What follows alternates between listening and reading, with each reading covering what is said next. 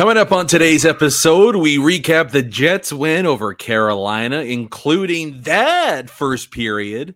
Plus, El Nino is staying in Winnipeg. Hello, everybody.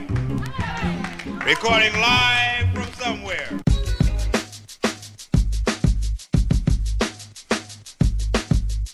What's good, and welcome to another episode of Skates and Plates on the Hockey Podcast Network. I'm your host, Brandon Rowicki. You can follow me on Twitter at Brandon_Rowicki or the podcast at Skates Plates Pod. All right, coming at you guys a day later, so we'll get right into it here. Thanks for your patience, and let's dive on into some Winnipeg Jets talk. All positive, too, after a win in the contract department as well. So we'll get into all of that with you guys over the course of the next 20 or 30 minutes or so. Doing so once again, alongside me is CJOB's Tyson Rowicki. Tyson, we had to take a bit of a 24-hour breather. Sickness on both sides here. Do you have a voice now? Let's start with that. I do. It's still a little... Yeah, it sounds awful. Still not totally back, but feeling better. At least I can be audible. Yesterday it was just too I don't even know how to describe it. There's multiple frogs in my throat. Multiple frog eye in my throat. Yeah, you just didn't have a chance. It's tough. It's tough to do podcasting and radio if your voice is anything less than 70% even when you can talk and you sound awful, it's just brutal to listen to. It's one of those things that you can't really fake. So I think everybody appreciates that we took a little bit of extra time here to get into it. I might not have even been fully conscious if we did it yesterday. So I would have been just in some kind of fever, drug infused stupor. So I don't even know what would have happened yesterday. Fever dream. Yeah, it would have been pretty awesome actually, but we'll get some coherent thoughts at the very least today. So why don't we start with I can't even say the big one. That we'll save the maybe more of a macro news bomb that took place yesterday on Monday. We'll save that for the later part of the show. But let's talk about that win against the Carolina Hurricanes.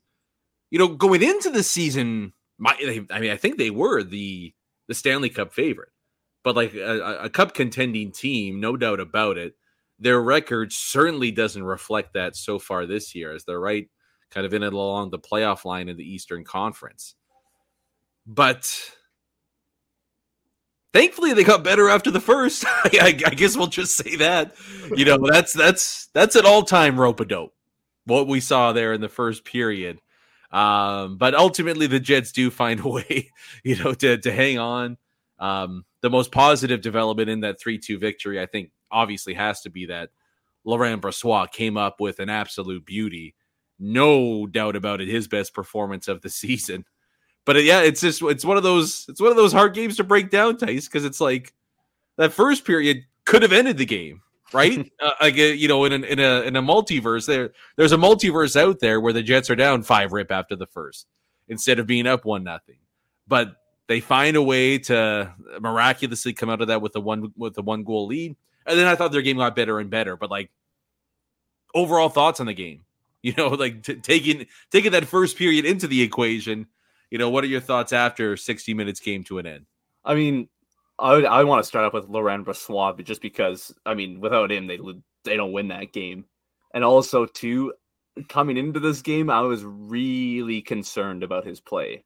Really concerned and just worried. Rightfully so, yeah. Yeah, totally. And just worried about whether those injuries that he suffered throughout the year last year and previously in his career are, did that really take a toll on him? And I think this game and this performance out of him kind of gives you a little bit more, what's the word? It makes it a little bit easier just to toss him out there for some games and maybe even give Hellebuyck a little bit more rest, because if they keep up this pace throughout the season, then you're going to want to give Hellebuyck some rest at the end of the season. You don't have to play him as much and kind of let him ease into the playoffs and be 100% ready for the playoffs. So I think that's huge for this team, knowing that Brossoit still has it in him. You'd like to see, even if it's just kind of in between this performance and some of his other performances this year, I think you'll gladly take that. But it was massive. And one of the things that I thought with the Jets' offensive play was that the Hurricanes did a really good job of boxing him out. Really good job. And I just thought that there was a lot of, the Hurricanes are a weird team for me because I watched them, like you mentioned, they were Stanley Cup contenders before the season even started. They probably very well will still be Stanley Cup contenders when the season ends. But I'm wondering about this team if they're just missing it. They're a team that's super deep. Like, they have great depth, but they just don't have that superstar kind of player, right? Like Jacob Slavin, he's probably a number one defenseman, but he doesn't have that. I think what you're talking about is up front. Like on the blue line, they're as good as it gets. I mean, totally. But even on the blue line, like Slavin, who's their number one defenseman, unbelievable, on one of the most underrated players in the league, but he doesn't really have like that game breaking ability. Like, you know what I mean? Like that standout kind of being able to take over a game. He's just a guy who's going to play. I'm not going to stand for this Slavin slander, Tyson. I will agree. I'll agree with your overall point, but I'm not good. No, Slavin slander is disallowed on Skates and Plates. I can't even. No, but go on with your. I'll even say Slavin's a top 12 D-man in the league, in my opinion. That's great. Yeah, it is great, but they're just missing sort of that X factor on this team. I think that's the one. Aho's a great center too. He's probably a number one center too. Svechnikov's a great player too. It's just they don't have that guy that can really kind of take over a game. And maybe Svechnikov comes back from the injury and he's able to replicate that, because I think he was kind of pushing in that direction last year before the injury. But I mean, coming out with 2 points against this Carolina team, regardless, is a very, and they didn't do it in quite impressive fashion, especially looking at after the first period. You're like, oh boy, this game is going to get away from us. But being able to stick in there, and of course, as the top line goes, even though that there was some shifts where, he kind of got hemmed in a little bit, but as the first line goes offensively, the rest of the team goes, and just having that top line being able to produce there, it lets you get a game like Brossoit does, you get the production from the top line, you're going to win a lot of games, but do want to start to see a little bit more scoring from outside the top line. Yeah, this was in a really weird way, kind of like a throwback Winnipeg Jets game, right? You get worked on the shot clock, you get outstanding goaltending, and then your top dogs lead the way in the scoring. It was just Brossoit instead of Hellebuck, and then the new look top line instead of, maybe a Scheifele, Wheeler, and Connor in the past there. But I kind of agree with your overall point about the Hurricanes, where like they're probably, I would say, an elite piece up front away from being terrifying. Also assuming their goaltenders can stop a beach ball. Like they've got, I don't even blame Ronta in this particular game, but their save percentage this year is like .860 or something. But yeah, they just, it's tough, right? Because, and this is almost turning more into a Hurricanes breakdown than it is a Winnipeg Jets thing, but you can win playing the volume game, but it's really tough when you lose, because they're like, and Brossoit made a ton of great saves, but a lot of their shots are point shots, they're shooting for rebounds and things like that. So it's like, when you look at some of their analytical numbers, it's like, well, yes, they're tops of the league, but like, how juiced are they really when, high-end goaltending is going to stop a lot of that. And when they're not able to get a bunch of greasy goals off of that, it's difficult for them to, really hurt you on the scoreboard there. So it'll be intriguing to see what they do. I think they're going to be, before the season started, they said Carolina would trade for Mark Scheifele en route to a playoff run. So, I think Carolina's still got a big move left in their holster here. So we see what they end up doing. But yeah, this is a Winnipeg Jets podcast. And And let's talk a little bit about those forward lines because, like you said there, I mean, no issues whatsoever with that top line. They lead the way. I mean, the Ehlers' eventual game-winning goal there is, I mean, that's high-end hockey as good as it gets. I mean, there's some great lines in the NHL. There's probably only maybe 5 teams that have a line that would be able to do what the Winnipeg Jets did on that play. Like that's just, it's so good. I feel like people are completely underselling how insanely difficult and elite that passing play and finish ended up being by the Jets there. I mean, the entry, the passing play, Ehlers kind of delaying a little bit in the slot, Scheifele finding him, the shot, all that. I mean, it's as good as it gets there. So, but this is going to be the conundrum with the forwards right now, with how this team is situated. Is, you know, in this particular game, it worked. The top line gets both goals for you. You're able to skate away with a victory thanks to some high-end goaltending as well. But can the Jets get that secondary scoring on a consistent basis with the rest of their roster? That's a bit tougher to answer. And you wonder how long Scheifele, Connor, and Ehlers are going to be together. And it's not even based on how well they do as a trio. I think there are legitimate doubts or concerns about this team getting consistent scoring punch just with the way the other 9-8 forwards have been playing so far, you know, over this last week, 2-week stretch. Like, I wonder if the best route moving forward is as good as that top line can be, you know, taking an Ehlers or a Connor off of that line and spreading the wealth a little bit. Is that the best way to go? I'm not sure what the right answer is for that. Yeah, and just taking Ehlers off that second line, you're asking guys to who are trying to find their way in the NHL as top 6 forwards, and Cole Perfetti's a guy who's been finding his stride, but he was playing with Nick Ehlers. Some of that pressure's alleviated a little bit, and I think that helps guys a lot. When he's on the top line with Scheifele and Connor, like you mentioned, yeah, they put up great numbers, but I think that's just a lot more extra pressure on some of these guys. And, you know, one train of thought would say, well, if they're going to be those kind of players, they're going to do it from the get-go. But I still think that there is going to be adjustment periods for players. Not many players are going to be like Connor Bedard, who just hop in. And even Connor Bedard, I thought that, not to say that he wasn't amazing from the get-go, but there was an adjustment period where he needed a couple games to really start before he really started exploding on the score sheet. It's fun right now. Yeah, very true. which is I'm not hating on you, but just it's what. And also, just another point on that: have you seen Perfetti's even strength defensive numbers? It's actually, if you haven't seen it, you got to check it out because it will. I won't say it'll blow your mind because it's not too crazy. If you're watching the games, you see that he's in the right awesome spot for the most part. But he's a very borderline elite defensive player already. But yeah, like it's just you just want these guys to kind of you don't want to ease them in. Ease them in is not the right word, but you want them to be like a gradual increase. You don't want it to just plop everything on their plate and say, "Hey, you've been playing good. Take that next step for us, please." Like it's just. I think it helps everyone on the team come playoff time. You have that ability where it's like, this is our structure. This is what we want to do with our lines. And this is how we want to attack it. Because right now you do have the ability, especially if you have home ice, that second line can get really, really good matchups. And so I think that's something that the Jets should be utilizing and attacking, especially come playoff time when you have that home ice advantage, just because the Lowry line is going to be a pain in the ass to play against no matter who they're playing. Especially if it's the Oilers, because Adam Lowry and Dylan DeMello live rent-free in McDavid's head. Let's just put it at that.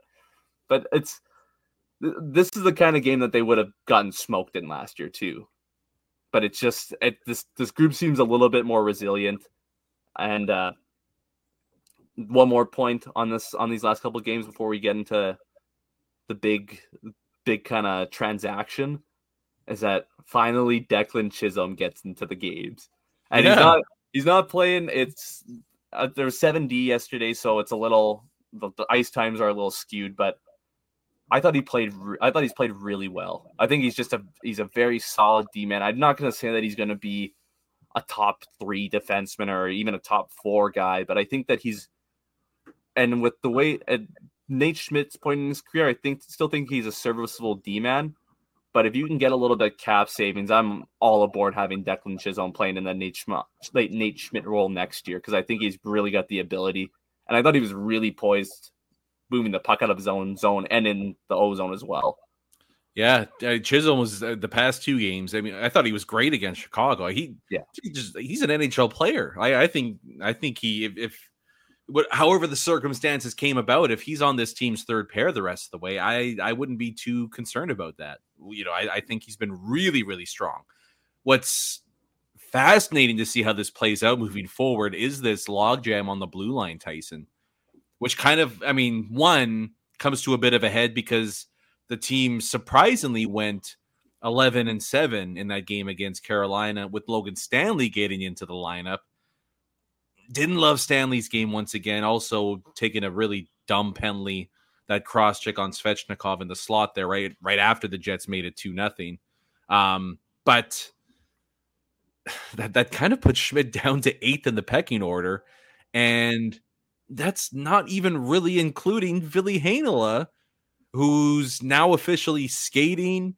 I don't know how far away he might still be a couple weeks away from even being an option for the Jets.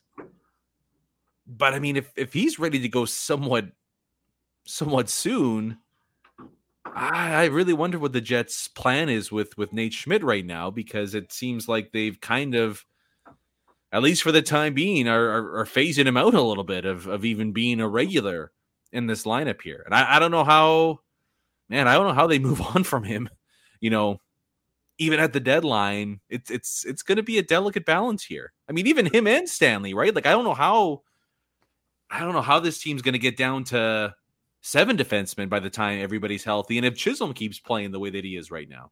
Yeah, and not to mention Nate Schmidt's locker room presence too. He's a very well liked guy in that locker room, and even if he has to get sent down in the minors, because I doubt someone would claim him. You never know. But with the cap the way it is right now, I think it'd be really tough for a team to take on that cap hit fully.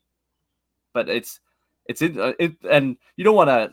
I'm not going to harp on Chevy really, because he's kind of hit this out of the ballpark the last couple months. But it's just, this is what's you knew this was going to happen at some point. Like, you knew, eventually. Then if it wasn't going to happen, then your team probably wasn't going to be very good, because the defense wouldn't be playing good. But the defense has played pretty well this season, and you have a lot of guys who are serviceable. And I agree with you with Logan Stanley that he didn't look very good. He hasn't really looked very good in a lot of games this year. But to kind of throw him in against Carolina in a game that he hasn't played in a while, and it's like, here, we're going to give you spot shift work during the game, and you're also playing against one of the best forechecking teams in the league when one of your problems is moving the puck out of your own zone. You're not putting him in the best situation, but you would still like to see him have moments. Yeah, I know what you are right. That's fair, but I'm also kind of the mindset of are you not an NHL player? Sometimes right. You get put in a difficult situation. Brossois, you could say, hey, LB, you got the start tonight, and he's like, hey man, I'm a backup and you're putting me up against these guys. And then he goes out there and he stands on his head, right? You got to be a pro and you got to go out there and perform. And I just didn't think Stanley had a very good game. You kind of wonder, we see teams do this from time to time, but maybe a bit of a showcase for a potential trade. I don't know. Either way, the Jets are a couple weeks away from not having 9 healthy NHL caliber defensemen, and somebody's got to go, and I'm not totally sure how that's going to happen for the team right now. So we'll see how that plays out. That's going to be kind of your immediate fix in terms of getting your roster somewhat right there. And then, that's not even talking about potentially bringing in some reinforcements come deadline time to try to improve that back end. So we'll see what the short-term fix is before we talk about long-term issues or anything like that. The one interesting thing too is, especially with the way the lineup is situated right now, Tice, is, you can make the case the Jets could be looking for a top 6 forward as well come the deadline. right? Not like a major impact piece, but somebody that can slot in there. I mean, if you got a logjam on the blue line, teams out there might have a logjam up front. Maybe there's a fit for the Winnipeg Jets by the time February and March roll around. So we'll keep an eye on that over the next little bit. But let's move on now as we head into the tail end of the episode here.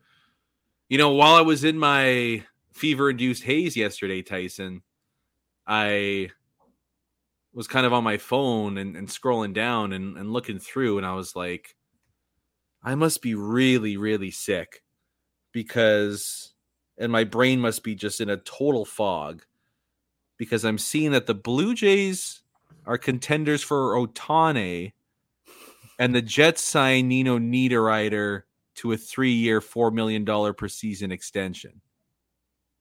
And lo and behold, both of those things ended up to be true. I was incredibly sick, and both of those things ended up and kind of are officially official. Pushing the Blue Jays Ohtani connection aside, and maybe I guess to, throw in a little baseball parlay into this, I just don't know how this can be anything other than a double-decker grand slam by Chevy here. I mean, this Nino Niederreiter contract extension, are there any faults with this? It seems universally loved, but I haven't talked to you about it just yet. I don't see a single issue with this contract whatsoever. Well, I think there was a similar sound in the Chevy office and maybe in Nino Niederreiter's home. I think it might have went a little something like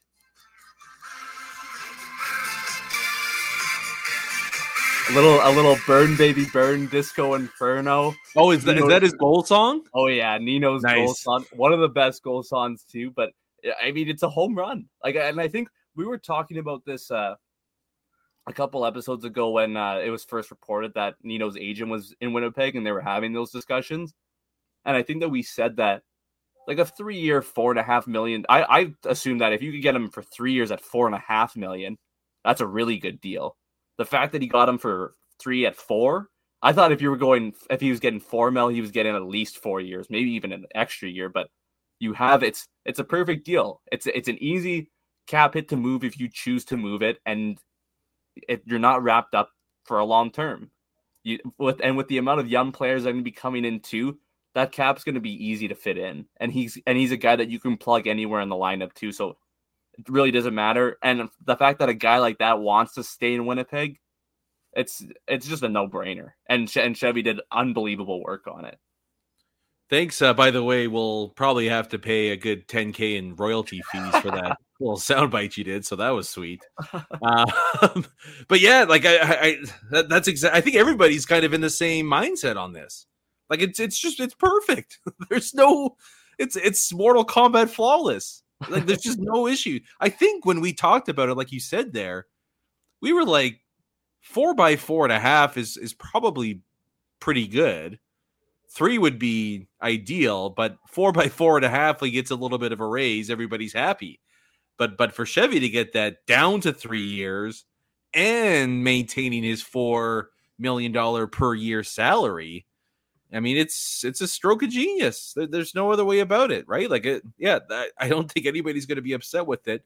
You take into account all the off-ice stuff that you mentioned. You bring somebody into the organization. They immediately want to be here.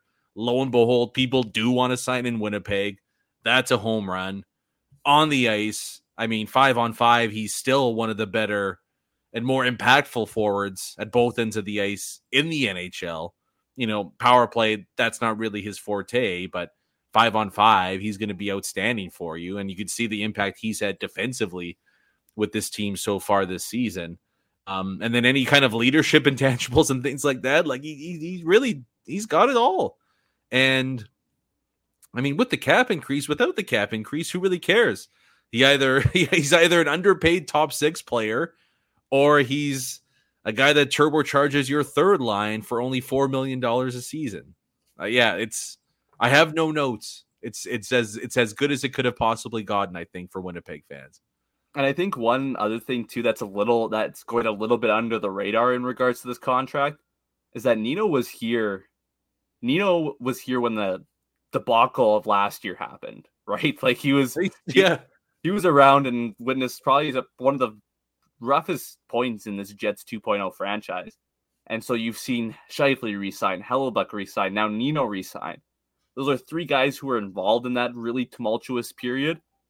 And these guys want to stay here now. So I think that goes to show you that there is an improvement inside the locker room. And you don't really have to, not rocket science to see who's in and who's out, and maybe why this locker room has a little bit better of a vibe to it. But I think these are positive signs that show that this team is coming together, and who knows, they might be coming together at the perfect time, right ahead of a big playoff run. They just might. And El Nino's sticking around. It's all been gravy pretty much so far.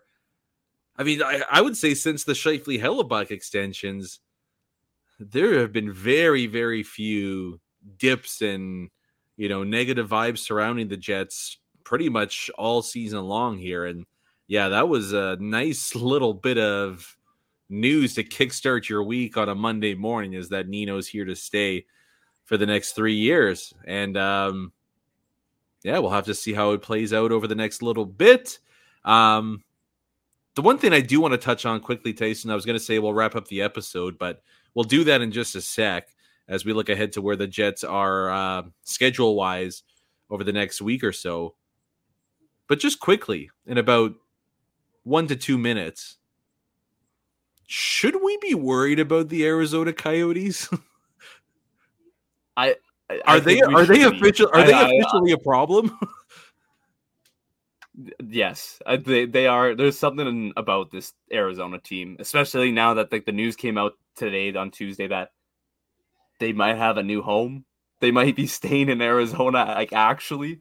So it's just I don't know. It's even I kind of had a feeling about this Arizona team, and I remember during our predictions, I had them a little bit higher than I think a lot. I'm not trying to toot my own horn, but it's just it seemed like things were kind of starting to get together last year. And that's also why I was kind of big on the Predators.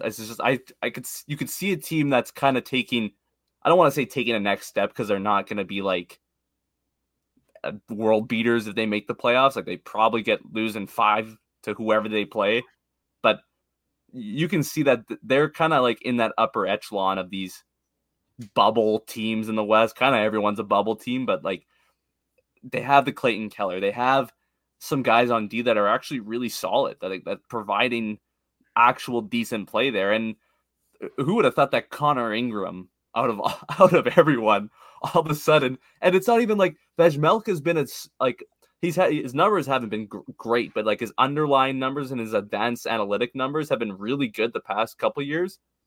Not so much this year, but Connor Ingram is just like, what the hell? How is he a viable starting goalie now?